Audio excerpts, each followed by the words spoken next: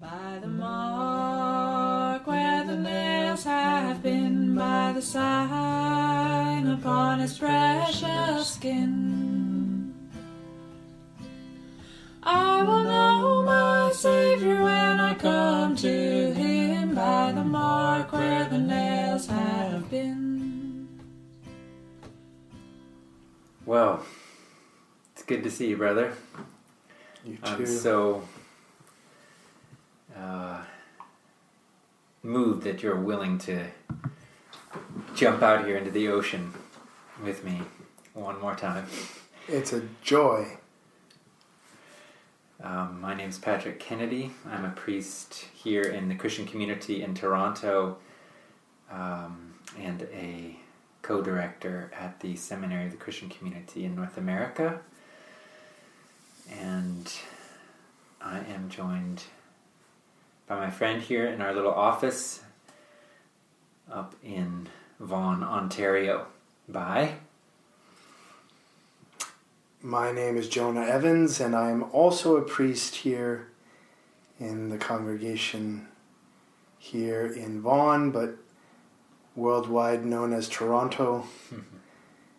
And I'm also, with my brother, a co-director of the Seminary of the Christian Community in North America.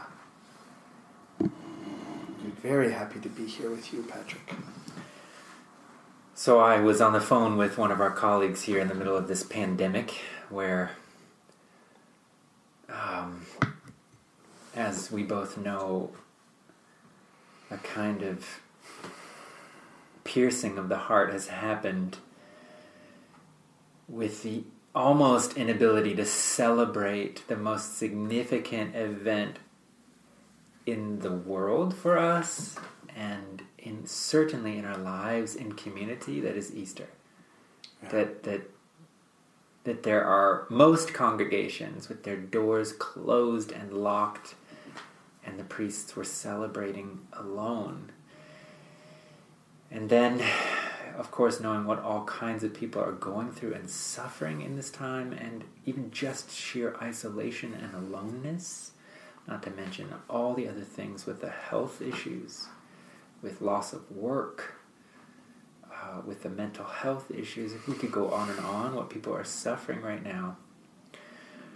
And he asked me this question. He said, what are you making out of this time? What are you doing with this? And I remember if he had asked me that earlier, I don't think I could have answered much, except I was like, I'm being done too. I am being worked over by this event. I'm going through it. It's doing things to me, this event of the coronavirus pandemic and all that is connected with it around the world. But it had started to turn already.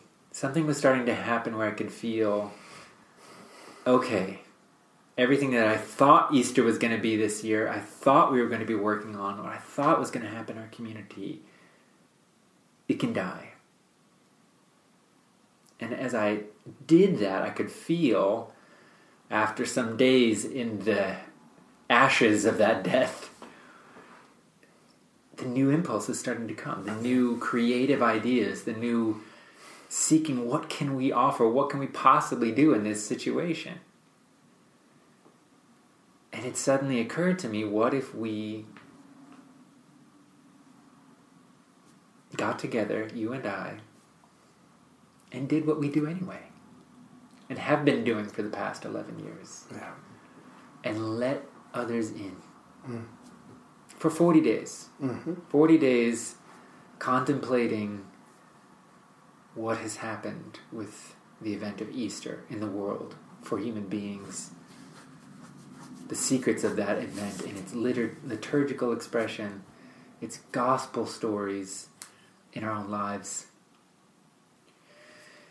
And as I thought of that, it was like immediately what came up is this gospel story of the two disciples after the crucifixion who are walking together in Luke's gospel.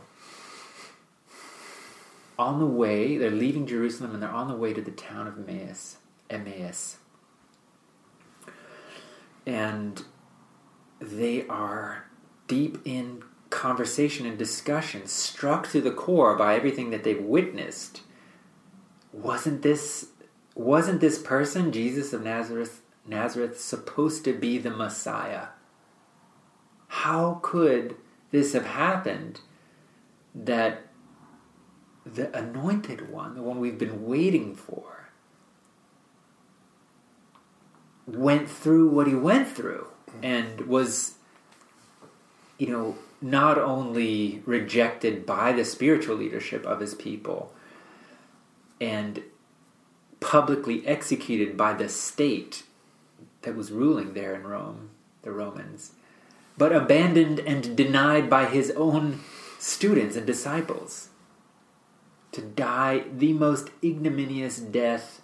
Cursed is the one hung on a cross, it says in the Old Testament. How they're just like, it cannot fathom how this belongs to the story of God and the story of humanity. Wasn't he the one? Should we not now doubt it because this has happened? And they're wrestling to try to understand what has happened and what does it mean. And it's in their conversational wrestling that all of a sudden the gospel writer describes a third person begins walking along with them. And it's Jesus, the gospel writer tells us, but they don't recognize him. No. And he asks them what they're talking about. And they invite him into the conversation. And he starts opening up to them its meaning. He steps in where their own knowing hits a border, an edge where they just feel like, I can't go past this. He becomes the third one and starts, as it says, opening up the scripture for them, showing how actually all of this was in the internal direction of the universe and was leading to this moment. It was meant to be. And then it gets to be evening, they come to the town, and he makes as if he's about to go on. Keep going. And suddenly they speak out this longing, like, don't go. Abide with us, Lord. Stay with us. And he decides to come in. and they come to the meal in this place. And he takes the bread and he breaks it and gives thanks. And suddenly, they see who's been with them the whole time. And then they can't see him anymore. He's gone. And they say, were not our hearts on fire as we walked and talked on the road? And he opened up the mysteries for us. So after that story came to me, I then also suddenly saw our story. Like 11 years ago, 2009,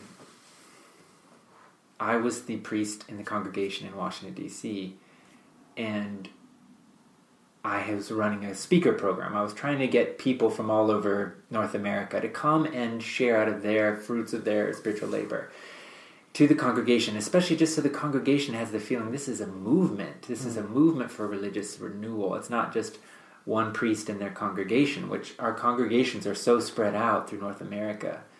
You don't often see another congregation close by. So you kind of have the impression, well, this is it. So it was really important to me. And you were a new priest. When were you 2008, I was ordained. And so I was 1 year old, I think. Yeah. Just then recently arrived in Spring Valley? Yeah, just in the summer. I'd been in Johannesburg, but then just came. Yeah, it's very recent. Do you remember what I had asked you to speak about and what the talk you gave? I remember the talk, or at least I remember some elements of it, but I don't remember what you asked me to talk about. Yeah. What do you remember? I don't know what the title was. I'm trying to remember the theme. I know what the content was, but I don't know what the title was. It was something about exactly this. It was like understanding the significance of the incarnation of Christ for the human being. Oh yeah. That was the substance of it. Mm-hmm. And you, in your talk, walked through kind of the significant nodal points in the life of Jesus, in the life of Christ in Jesus, from the baptism in the Jordan through the resurrection. Yeah. Right. And with each of these nodal points, you talked about what that meant for human beings. Yeah. So if we look at this part of the story, that meant this for us. If we look at this part of the story, that meant this. Is it coming back now? I remember, yeah. And I remember there was then afterward, right, there was a significant disagreement that that was revealed. Yeah. That really began our whole theological, spiritual road to Emmaus. Our road. Conversation. So somehow we're now here together in the seminary as directors. For me, it's 100% connected to that beginning. Totally. But I remember sitting in the back and listening to you talk, and it was right at the beginning, which was the issue for me, because you began with the baptism in the Jordan. This moment of the divine Logos coming down from God, the Holy Spirit descending and entering Jesus. After you had laid out the nodal points, you talked about what that meant for us. And I won't say yet what you said, but I'll just say what reaction rose up in me, because I think that's more important for our story today. Yeah, because I don't even remember what I said, but it sounds right. Well, you remember because it launched the whole story. I remember the disagreement. Yeah, somewhere around the nature of sickness and healing. Yeah, you said when Christ incarnated into Jesus, the incarnation, the baptism was the event that healed the human ego. And it happened to be that was one of my things I worked on. And I had a very specific fruit of my spiritual labor, which was that began with Pentecost. With Pentecost, yeah. And so it felt like I immediately was in disagreement. Yeah. Like, wait, no. Because I had, very specific reasons why that didn't solve our issue yet. But there I was the local priest, and you were saying this to my whole congregation. You were 1 year into your work, and you said it with great conviction. And I remember also there's this feeling of kind of like, man, where do you get off saying this, not having tested it with a group of colleagues? Because it was kind of an original insight, I think, that you were working on. It brought up all kinds of questions for me just in our work, like how do we test the fruits of our own spiritual labor too? But I remember I had some pain and kind of a little bit of anger. It felt a judgment. I would say I had judgment at your hubris. So, the reason I'm saying this, confessing my sins here, is because it was a part of the beginning of the conversation. The way I questioned you about it had some pepper in it. It wasn't just like, oh no, I don't quite see it like that. Oh yeah, I remember that very clearly. So, the two things that it felt like such an important message. How is the human self rescued? It feels like that's it. The question of our age. Yeah. But the answer felt wrong, so that's why I was already invested. Oh no! Yeah. And I had that kind of internal,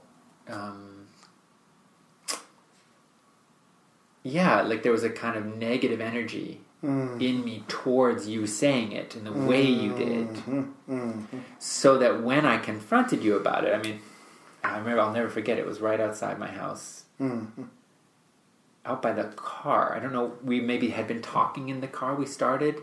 I think you were staying with me there in Kensington, Maryland. And I remember it just started getting hotter and brighter and hotter, like metal in the fire. I was like, "Whoa, it's picking up," and just saying like, "How could you say that?" And that's not true. Just saying, and then and I remember the look in your eyes too of like, "Whoa," but you didn't freak out, and you didn't run away.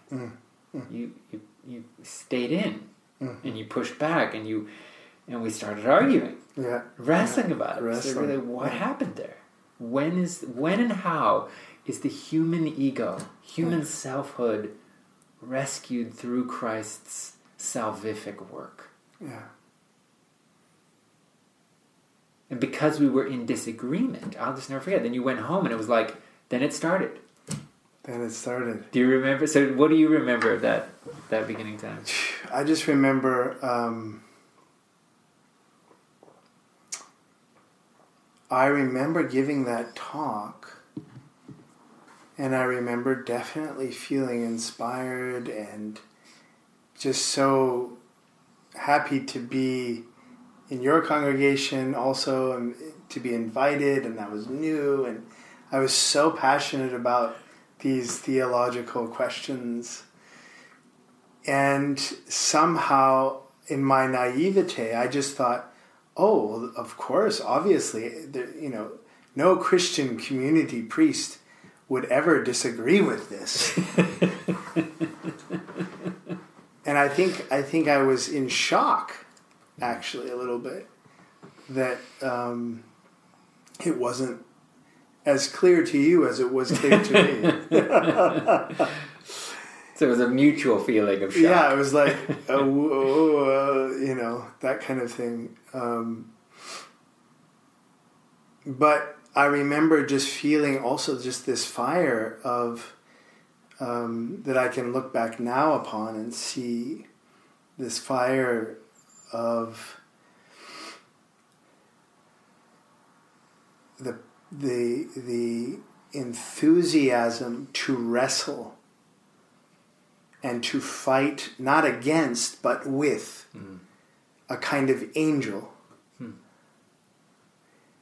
To wrestle the angel. Kind of like Jacob wrestling the angel. Where I guess for whatever reason, somewhere in me I knew there must be an angle that my brother is seeing that I don't see. But I also knew for certain that there was a true angle that I was seeing. And and it was a bit frustrating because sometimes I didn't feel I could express it in a way that was communicative. And so that also was part of the fire for me, is how can I learn to express the nuance here that I don't seem to be touching?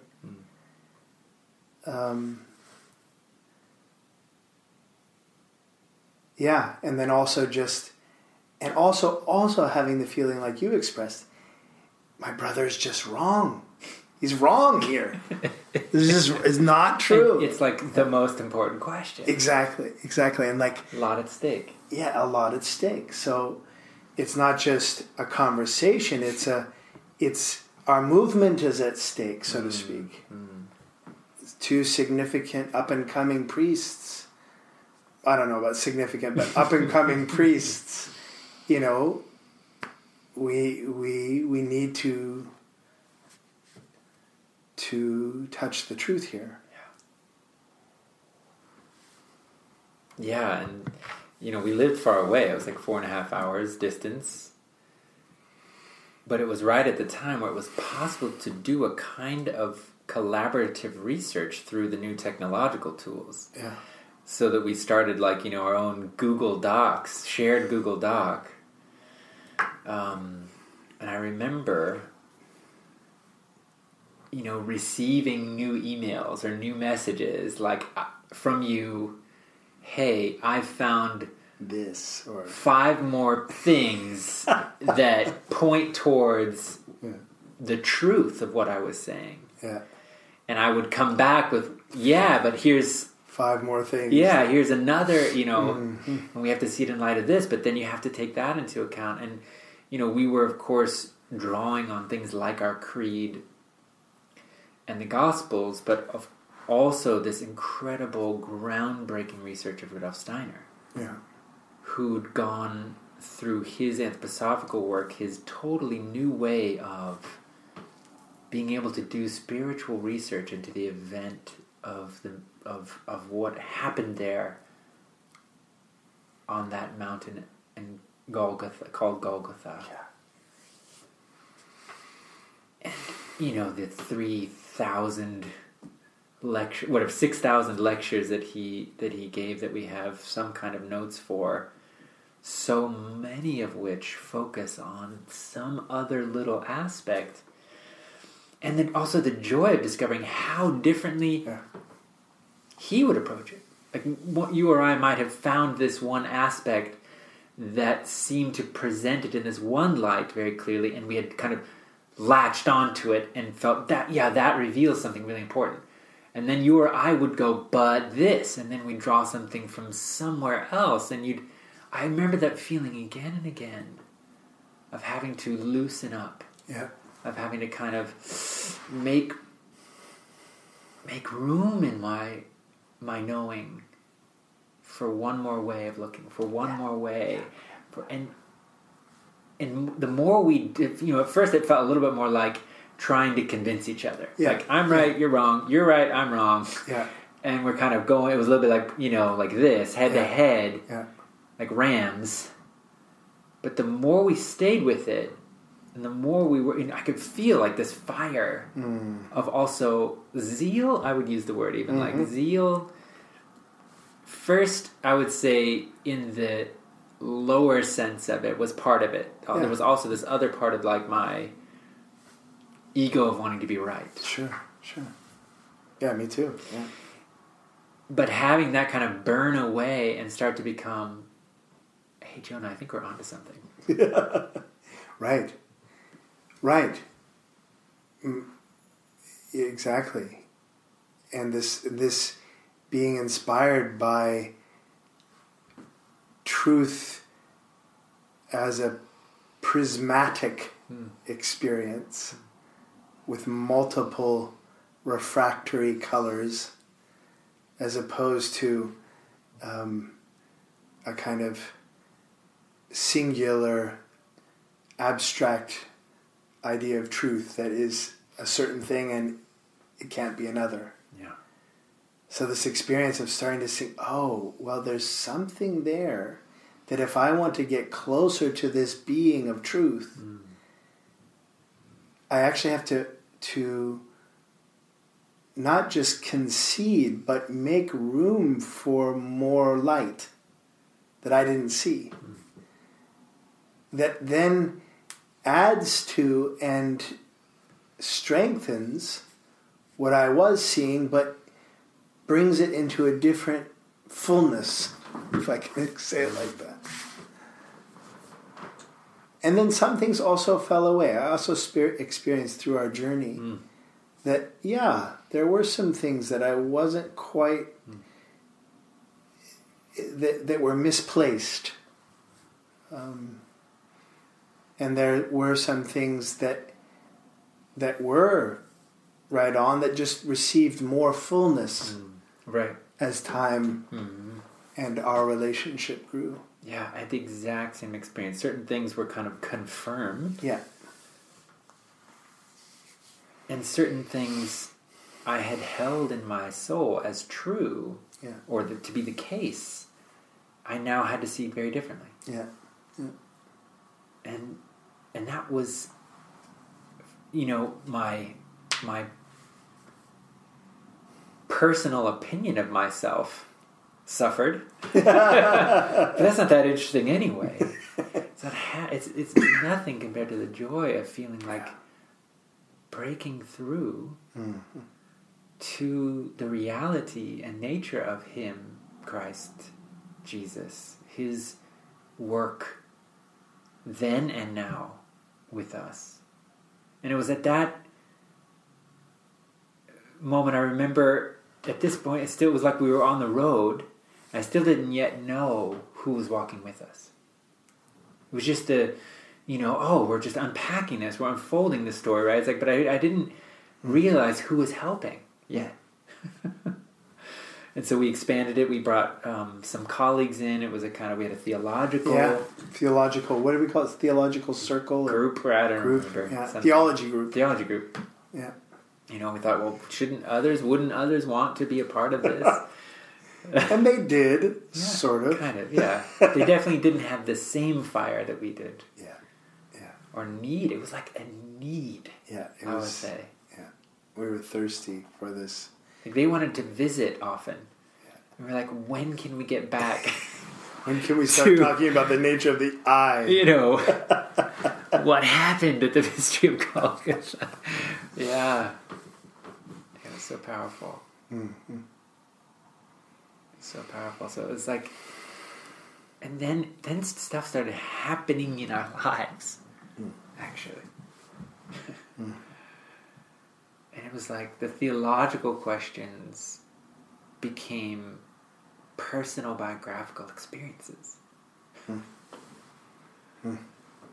Where He broke into our work, into our lives in such a direct,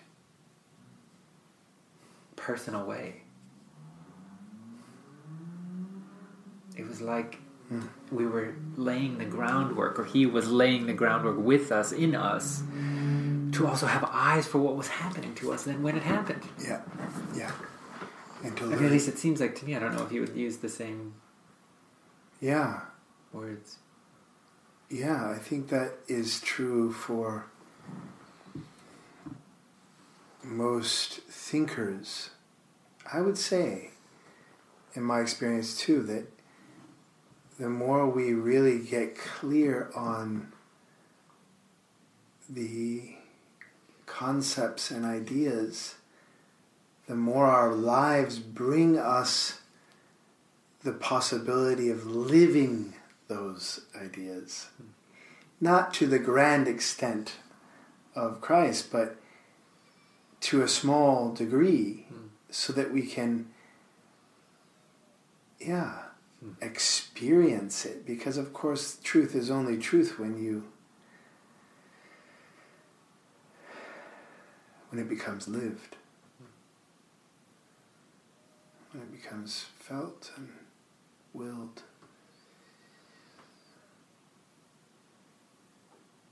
Yeah. And then it, continued on for us so that it became kind of the foundation of our calling to the seminary. That's it.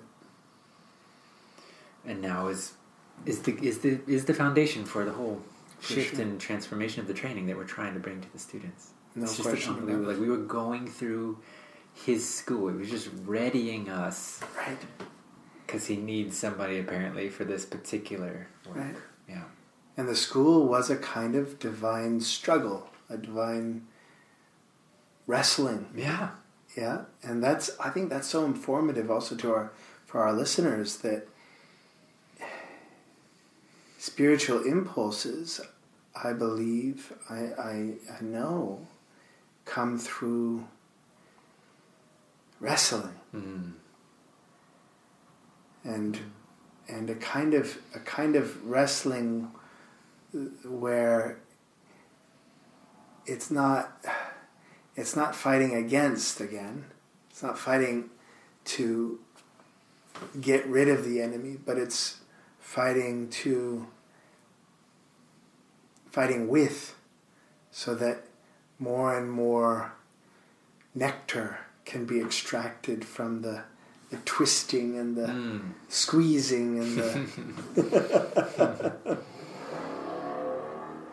until even today.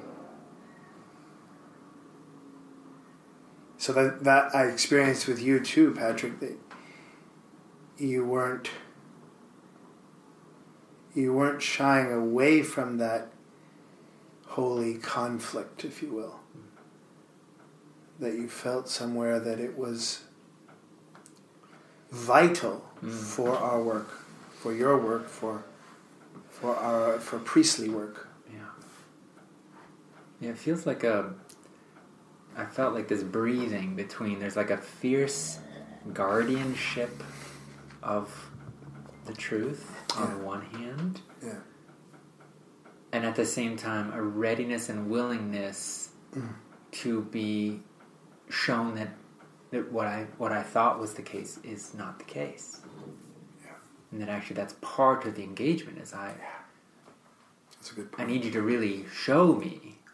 I'm not going to just take on easily a contradictory thought. I need you to show me that it's the other way, or it's this way, and that takes sometimes some questioning the content, questioning each other, questioning something someone said. Did you mean that? But then if that's the case, this, and that kind of not debate. It didn't feel ever like debate. It wasn't about winning an argument for me. It never felt like that. But this picture of the Son of Man, the Son of the human being with a two-edged sword coming from his mouth, I feel like that touches a quality that we could take forward in these 40 days. Like, outer physical conflict is actually really terrible in our time. But spiritual battling, I think, is actually appropriate. Wrestling, it's not about destruction, but really sharpening the sword of truth in seeking it. Because not so that you can win and dominate and be dogmatic. That's the absolute, that would be horrible. But it's also not all true and not all good, and actually, and that can lead us down also really horrible paths into swamps of untruth and lies and kind of social lying in a way to just make sure everybody feels comfortable and okay, but living in untruth. My heart longs for grace and truth. Yeah, exactly. Embrace and love and light. Yeah. And love without truth becomes just something sentimental and anemic. Yeah. And then truth without love becomes tyrannical and dogmatic. Oh, yeah. Beautifully said. Yeah. Another way of saying is, how could you love me if you don't know me?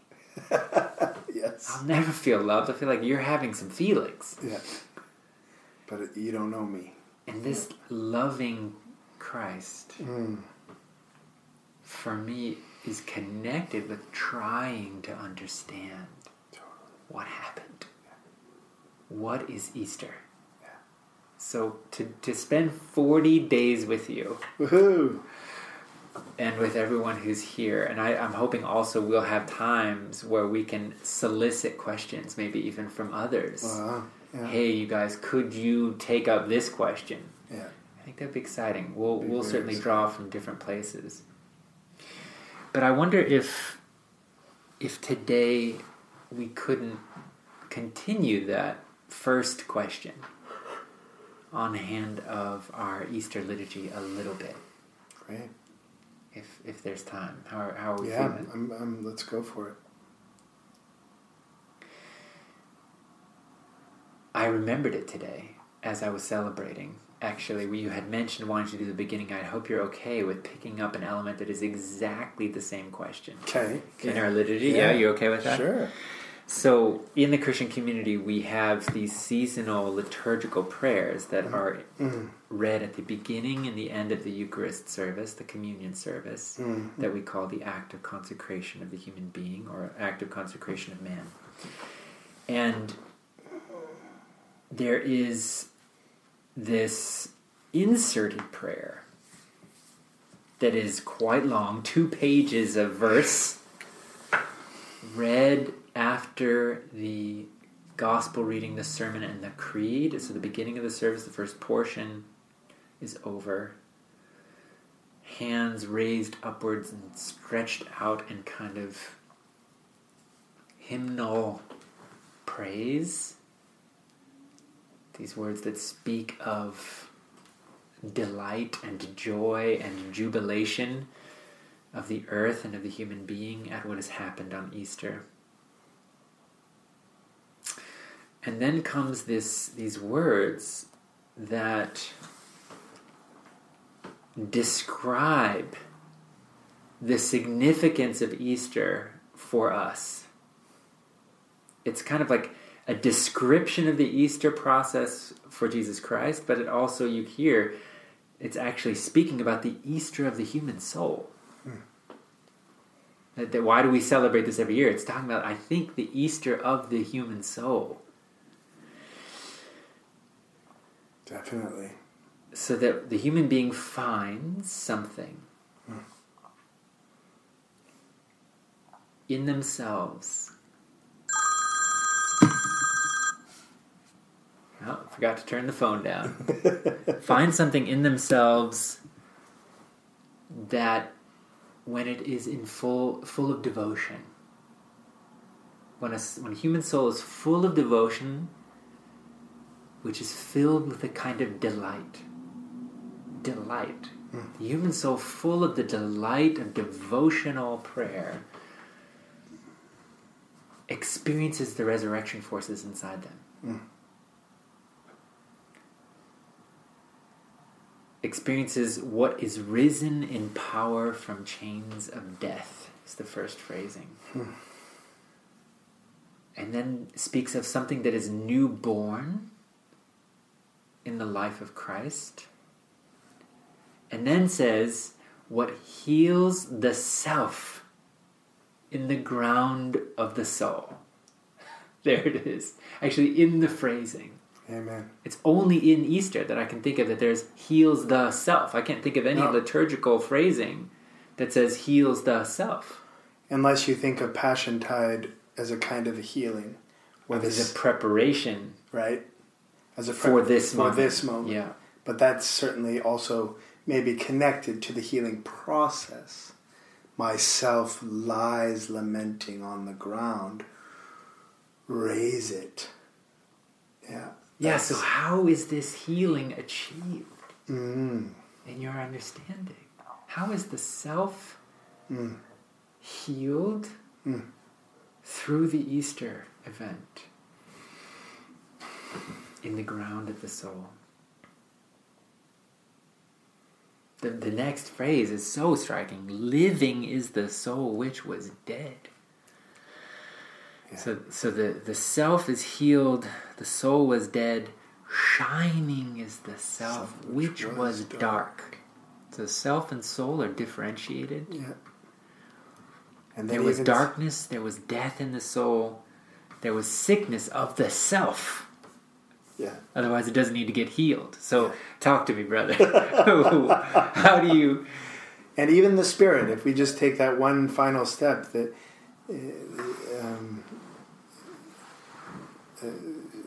shining is the self which was dark, abounding is the spirit which was closed. Yeah. The spirit was closed. The self was dark. The soul was dead. So, I mean, I would just say, just to kind of put it simply, that's where the healing begins. With recognizing that the self is the place of my heart, which you like to point out is not the heart itself, but the place of the heart, which I think is quite right. As a kind of mystery word to denote the actual earthly self, the reality of the earthly I, that this place we hear beginning of Passiontide is empty. And it's lying on the ground. Myself lies lamenting on the ground. And we can also infer back from the epistle you just read that this self is also dead, dark, and closed, as a kind of conditionality that, if we're going to be healed, has to first be recognized. And I think that's why it points it out in the liturgy, that this healing process, as you asked, this healing process of the self is a kind of journey from seeing the sickness of sin in ourselves, even into ourself, our soul, our spirit, ourself. And then in that condition, choosing to turn and ask and even cry out for Him who is the medicine for the self. In that graced gift experience of feeling Him who was always there walking with us. And it just opens up to our awareness. And we realize, oh, that was there all along. It was there the whole time. They remember back, yeah. Right? But this experience, I'm kind of talking in pictures here, but this experience of opening to Him at the altar of our soul, where then we feel that this deadness becomes alive, this closedness opens, and this darkness becomes light-filled. That's a kind of way of just saying that the journey of the healing of the self. It just brings up so many more questions. Beautiful, of course. Brother. Yeah. What is the soul? What is the self? And what is the spirit? These three things that are described. Yeah. Why do they have their different experiences? Yeah. What is the death that the soul is experiencing? The sickness on the one hand of the self that's mentioned before. The self is healed. But this darkness of the self, and then the closedness of the spirit, and the abounding, the different gifts that come. Living is the soul, shining is the self, abounding is the spirit. And what is the sickness? What is it that was lost, as is described in the Passiontide Epistle? These pictures of, you have lost the spirit that wakens you. That fundamental diagnosis. What is going on with humanity is you have lost the spirit. Because we know many, many spiritual teachers in our time are teaching about the self. And are teaching about the ego. They recognize, hey, the sickness that is pouring into our world, into the economy, into the natural scientific world, into the effects on the environment that comes from ego, comes from selfhood. People are recognizing, and have for a long time recognized, the sickness of our world, not just of humans, is located back in the self. So the part that they are often jumping past, what I want to get into maybe tomorrow, we could pick this up. Beautiful. What to do about that? Yeah. Is it, and what we often find is either kill it. Yeah. Destroy it, get rid of it, escape it, ignore it. Take it out of the picture. Get rid of ego. Yeah. And then the universe will come back into harmony again, and you will too. Or discover yourself is God. Oh. And if you just change your orientation inwardly, Yeah. you can manifest whatever reality you think. Yeah. You are a divine creator. Oh, this is so great. You just hit it on the head with this. You encapsulated this, the fundamental essence of our modern spirituality in a popular form. Either you go to the bookstore, you have books that are showing you how to get rid of ego, get rid of all that, or you have books that are showing you how to make ego into God, so that you can create whatever reality you want to create. That is the essence of popular spirituality in some form. But talk to me about this, how this is so radically new and different. That's This what we got to get into. Right? What this third way that seems to open up here, healed, is the self. The self goes through a healing that allows it to begin to shine. What is that?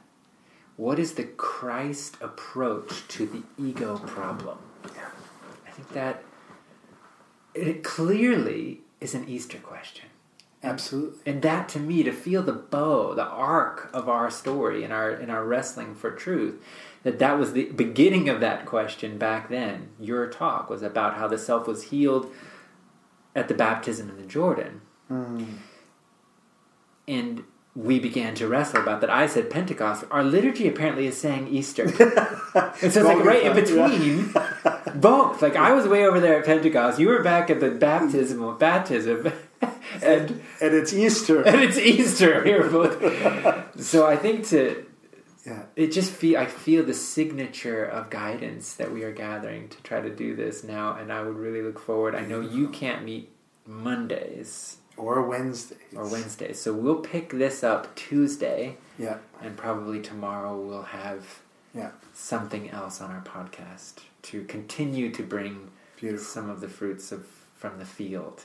Beautiful. I can't wait till the next one. Blessings, brother. Easter blessings to all of you as well. Yes. I'll make sure to open up doors and windows a lot. Yes. However you do it, for your body, go outside. Yeah. For your soul, with each other. For your spirit, with the truth. And with God's grace. When I cross over, I will shout and sing. I will know my Savior by the mark where the nails have been. By the mark where the nails have been, by the sign upon his precious skin. I will know my Savior when I come to him, by the mark where the nails have been.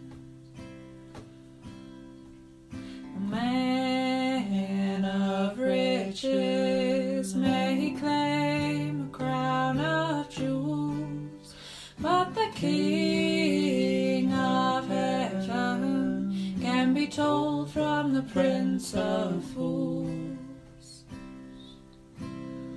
By the mark where the nails have been, by the sign upon his precious skin, I will know my Savior when I come to him, by the mark where the nails have been. On Calvary Mountain suffer so. All my sins were paid for a long, long time ago. By the mark where the nails have been, by the sign upon his precious skin.